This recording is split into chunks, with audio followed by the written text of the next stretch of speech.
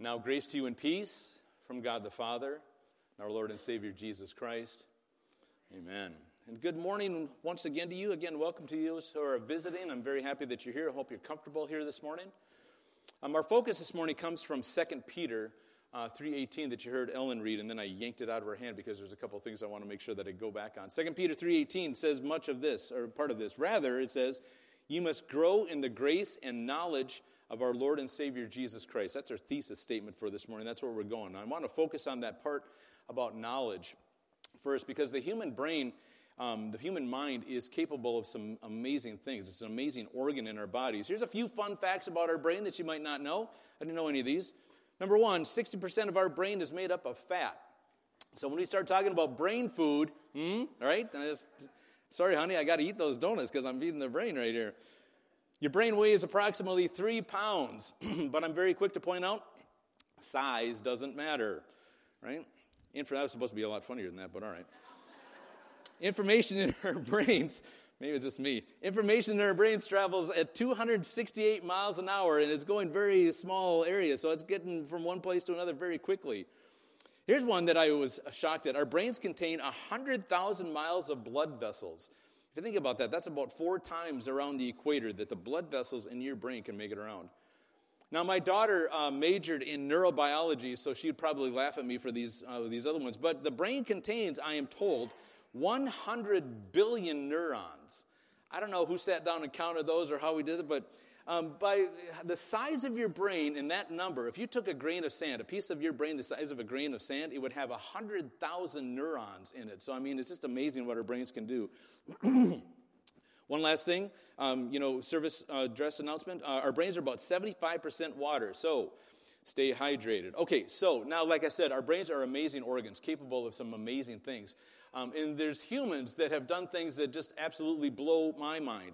And to that point, our first contestant on your favorite game show and mine is this. Who it is? Does anybody actually know? Raise your hand if you actually know this guy. Josh has got it close. Yes, Magnus Carlsen. Magnus Carlsen is a world chess champion. He's a grandmaster, but that's kind of an understatement. He has been the world chess champion 5 times in a row, five times straight. That means we only do that every other year, so he's been the champion since 2011. Only Karpov has held that position longer than that. Okay, so suffice it to say he's very good at what he does, right? But just how good is this guy? This guy is mind-blowing. Now, maybe you've seen some chess players on movies or TV shows where they're playing several games of chess at one time. Well, Magnus did that. He played 10 guys from Harvard, from the Harvard Chess Club, the elite Harvard Chess Club. Except Magnus put a bit of a twist on it. Look at this picture. This is what he did. They blindfolded him. He sat with his back to these chess boards and played 10 games of chess at one time, blindfolded, not looking at the boards. Here's another picture of how the games were going. Look at these guys pouring over the board, and there sits Magnus like that. I know, mind-boggling. Can you imagine trying to make 5 moves on a chessboard without looking at it to see what your opponent is doing? So suffice it to say, this guy won all 10 games. Now, as mind-blowing as that is, I think this last part is the part that really blew my mind. I saw a documentary on this. So he played 10 games at once. And then they had this little social event afterwards, and one of the guys that was playing against him came up and asked him for his autograph. And Magnus said, yeah, absolutely, I'll give you my autograph. And then asked the guy what board he was playing on. I should set this up a little bit. There's this thing called chess notation. So every move you make on the board is notated, and then we can, put those games into history. You can go back and study them later. So that's chess notation, right? Okay, so now just remember, Magnus is sitting here with his back to the board, all blindfolded. The guy said he was on the 6th board in this tournament. And so Magnus sits and he notates the entire game that was played on one of the boards of 10. I mean, how can a human mind work like that? But so, to say that he's world chess champion shouldn't be too surprising when somebody can pull off a feat like that. So some other amazing minds in the history of mankind. This one's maybe a little bit easier on the who dis. Who dis? All right, so it's your gift this morning, all right? So I was all right, that, good. Perhaps the most brilliant mind that science has ever seen or will ever see.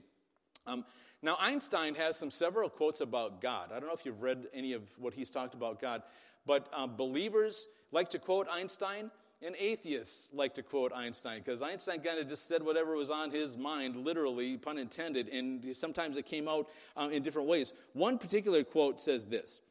I don't have a slide for it. You just have to listen to this one. Einstein said this, anyone who doesn't believe in a cosmic force is a fool. And later on, he goes on to name God as that cosmic force. Well, I give credit to Einstein. All he's really doing is quoting Psalm 14, verse 1, that says, the fool in his heart says, there is no God. Psalm 14, verse 1. The fool in his heart says, there is no God. But then Einstein went off the deep end. He went off the other side, and he said this. He said, let me read the whole quote. Anyone who doesn't believe in a cosmic force is a fool, but we can never know him, is what Einstein said. Now, I got to just throw up the flag against that because there are no verses to support that. Einstein says we can't know God. There are many verses that say not only can we know God, but we need to know God. In fact, there's a slew of verses. Yes, I get a slew of verses that say that we can know God. But more importantly, we can know the will of God, God's intent for us. So we look at the Bible, and we can look at just a couple of these this morning.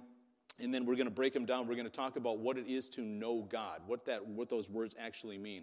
Because we read here a moment ago in 2 Peter 3:18, it says, rather, you must grow in the grace and knowledge of our Lord and Savior, Jesus Christ.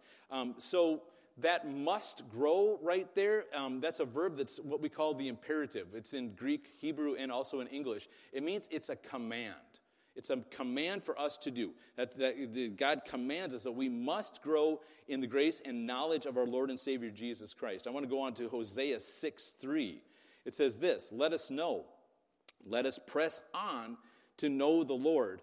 That press on is in the infinitive. So that means that it's a continuing action. To know God isn't just a one-and-done deal. It's a continuing thing. It's literally past, present, and future, something that needs to be happening all the time. Literally, keep pressing on to know the Lord. You have been pressing on. Keep pressing on and continue to press on in the future. That's what we're talking about here. So again, that's a command for us to do. Psalm 46:10 says this. These are God's words. He says, be still and know that I am God. And again, that word know means it's a command. It's something that we need to do, something that we're ordered to do by God. Now, okay, so I touched on this point a couple of weeks back, and then I promised to circle back around and assured you that we'd spend some more time on this point. So here we go. So we break it down a little bit more than that. Would you put 46 back up, Jared? The word know, like I said, is a command, right? It's in the imperative tense. And it's one of the Hebrew words that you might be familiar with. You might not realize that it's a Hebrew word, but it's something that you've heard of before. Anybody know the Hebrew word for know? It's, no, that's Greek, but yeah. Hebrew is yada. So you've heard the word yada, right? And it's actually yada, right? So we say yada, yada, yada. It means I know, right? Okay. But what is that word in the Hebrew language? What does it mean? Because I've told you this many times that the Hebrew language has fewer words than the English language has, and so they all have a more of a depth of meaning. So I want to relate that to how that pertains to what we're talking about, how we must grow in the knowledge of the Lord. How does that word yada pertain to that? How does knowing the definition of this word help us out and, pops up where we're going? So, yeah, again, that's our thesis statement, grow in the knowledge of our Lord and Savior, Jesus Christ. So when we think of knowing, this collective room, if I talk to you about knowing something, we live in an age where we can know just about everything on our phone. We can look it up right now, or we can click on it on our computer. By the way, that .com doesn't mean that everything's true that you're reading, by the way. So anyway, so we can know just about anything with a click, right? But the Hebrew word yada means more than just head knowledge. It means more than just awareness. Yada has connotations like this. By the way, on the back of your bulletin, there's some places to take notes. You might want to take a couple notes this morning and bring some of this out the door with you, because this is some pretty important stuff that we're going to be talking about here this morning. I save stuff like this for moments like this when we get together in larger groups. The word yada has connotations that mean this: relationship, experience, to experience something, not just know something, to experience something, and then have a commitment to that thing, to have loyalty to it, to be able to trust it, right? We're going to talk about all those things. So we might talk about knowing someone, but do we really know that person, right? In Hebrew, we would use a different word for that, for something that we're just associated with, not something we actually know, not something we actually have a relationship with, not something we actually experience, not have a commitment to, loyalty and trust. So the Bible talks far more than just familiarity with a person or with a thing. It talks about having concern for that thing, right? Or that means to be action, means to be, since we know something, we act on that concern or that thing. For example, the word yada shows up in the Bible in different places, in the Hebrew language in different places. It doesn't show up, it's not always translated as just knowing or to know or something like that. For example, like I said, the word has action kind of involved with it almost parenthetically. So Proverbs 12:10, look at this. It says, the godly care for their animals. That word care is the Hebrew word yada. So it says the godly not only know the needs of their animals, but they care enough to provide what those animals need. The godly care, the godly yada for their animals. And God treats us in the same way. God says the same thing about yada for us. Look at Psalm 1 verse 6. It says, for the Lord watches over the path of the godly. Watches over is the Hebrew word yada. So God not only knows our path, but he watches over it. It's like I like to teach our youth group, on a regular basis. There are people in the world that are trying to look for a reason to reject God. That might sound surprising. No, it doesn't sound surprising at all. There are people in the world that are looking for a reason to reject God. And one of the main things that they'll say is, yeah, that book is full of a bunch of rules and a bunch of commandments and a bunch of this and that, right?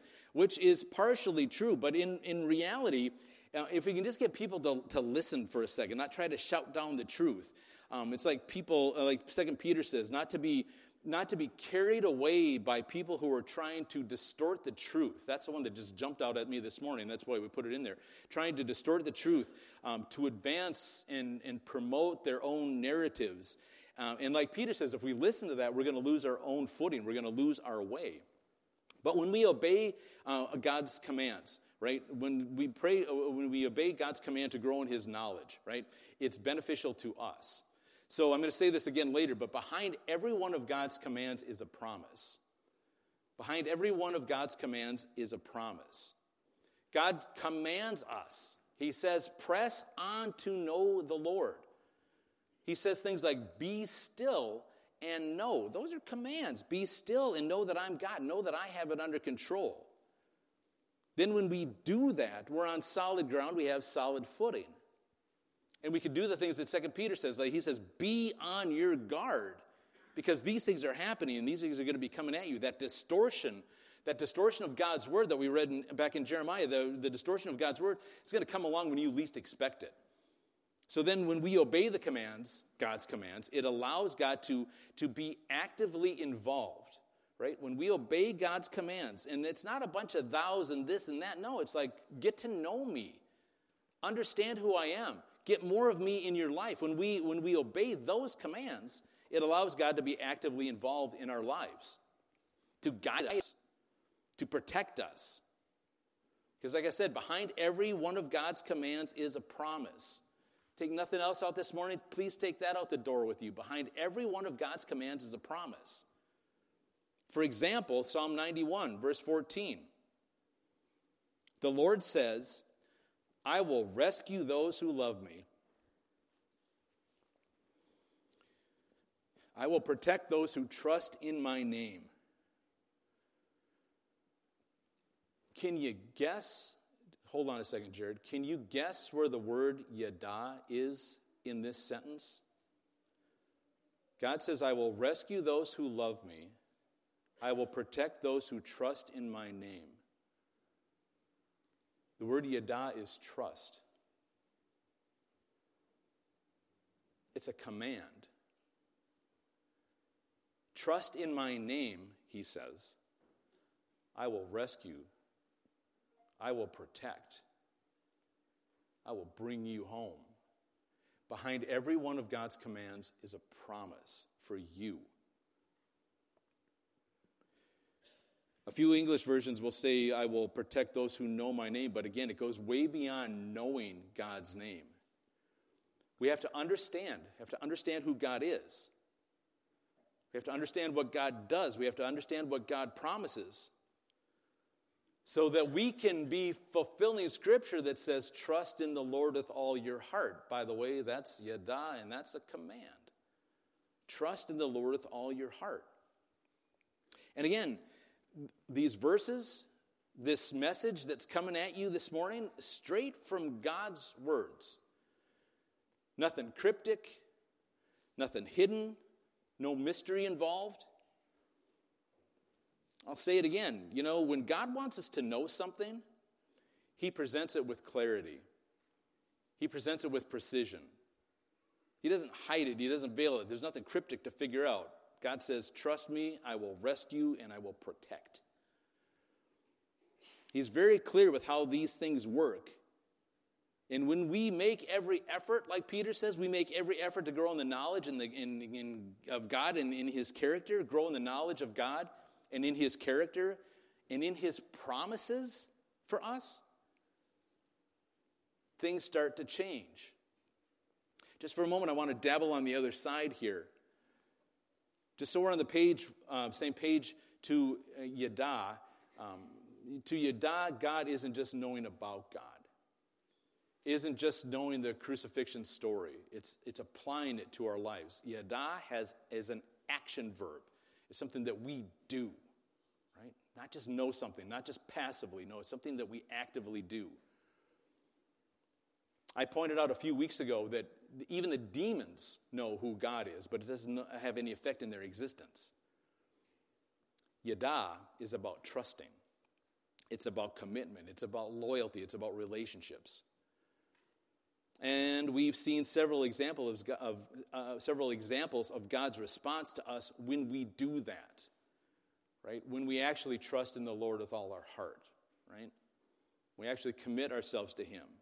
When we actually look to have a relationship with Him, God acts. God commands us to do that, and then His promises come into line. So real quick, what does the opposite look like? Because it's not just for the demons.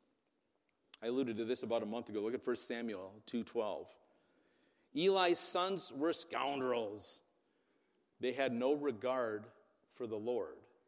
They had no yada, regard for the Lord. Did Eli was the priest, their sons were priests. Did they know who God was? Absolutely. Did they have trust, commitment, loyalty, relationship? No, they didn't.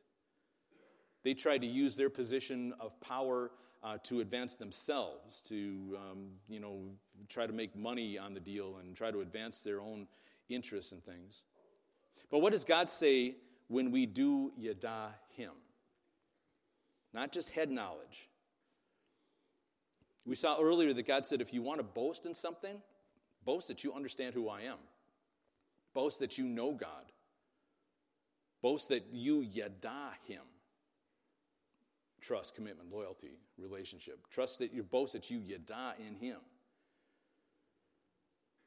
So we start to land this plane. My question for you this morning is this. What's holding you back from that yada with the Lord? What's keeping you from experiencing yada with God? Because it's one side or the other. Are we sons and daughters of Eli who have no regard for the Lord? Or are we sons and daughters of Christ who yada, trust, commitment, loyalty, relationship with God? Because when it comes right down to it, you saw some of that on these cups that were up here that just about, brought me to tears. But you saw, because there's only one way to eternal life. One of them had a cross on his cup. And he said, this is the way to eternal life, having that relationship with God.